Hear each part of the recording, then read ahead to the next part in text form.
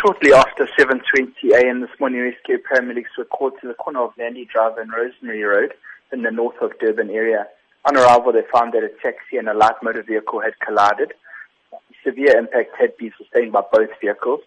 Paramedics quickly assessed the scene and found that two male occupants from the light motor vehicle had sustained major injuries and had unfortunately passed away before paramedics had arrived.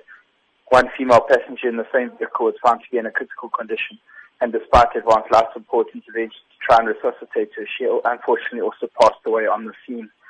One other passenger from the light motor vehicle had sustained moderate injuries and was stabilized on scene before being transported to a nearby hospital. Both drivers escaped unharmed, and the taxi was empty at the time of collision. At this stage, the exact cause of the collision is unknown. However, SAPS were in attendance and will be investigating further. You say that one patient was transported to hospital with not so serious injuries. Talk to us about the state that paramedics found him in. The paramedics, when we arrived on scene, there were other services also in attendance and they were treating him. He had sustained moderate injuries, but he was lucky to escape as all his colleagues in the vehicle had passed away after the impact. It is, in fact, Friday today, and we know that the roads are usually busy on the weekend. Paramedics have their hands full come Friday and Saturday nights.